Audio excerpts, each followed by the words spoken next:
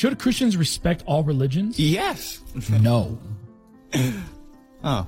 Well, I guess we're going to have to talk about that. Now, a lot of progressive Christians may not like that, but who cares? 'Tis I, the one who cares. You see, for us to respect all religions would essentially mean that we disregard the fundamentals of our faith. I am not so certain this is true, my friend. I think love and respect are quite fundamental to your faith. It would mean that we believe that there are other authoritative books out there If God were truly infinite, wouldn't all words be God's words? that are just as important, if not more, than the Word of God itself. If God was limited to the Bible, then God would be limited. And who's to say that anything limits God?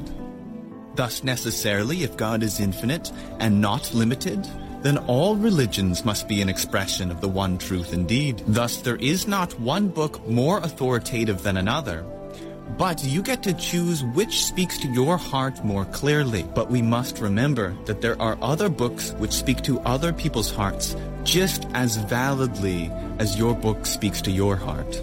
It would mean that we believe that there are different ways of salvation Yes, there are. There's about 112 ways, actually. and different ways to heaven, and not just through Jesus Christ. You see, 3,000 years before Christ, there was a text called the Vijnana Bhairava Tantra, which enumerated 112 pathways to liberation, or as the Christians call it, salvation. These 112 pathways to liberation were encapsulated in various schools of yoga.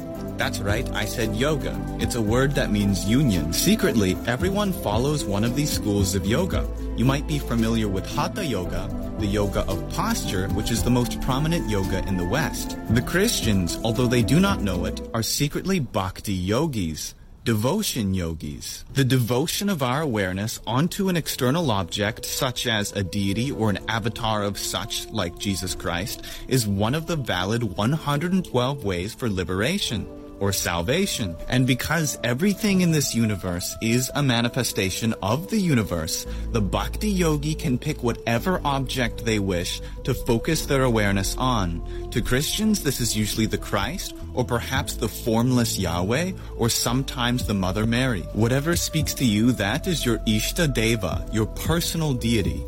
And you can have whatever you like. But devotion to an external object is not always the path for everyone. Thus, you can also go down the path of Jnana Yoga, the yoga of the sciences and liberation through knowledge alone. Whereas Jesus said, I am the way, the truth, and the life, and no man cometh unto the Father but by me. This is true, but there's a subtlety here. He says, to the Father.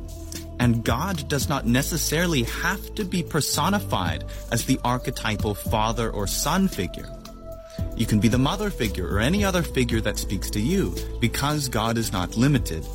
But Jesus Christ is the most recent incarnation to represent the father-son relationship. Thus, if you wish to seek salvation through the archetypal father-son relationship, then you must go to Jesus.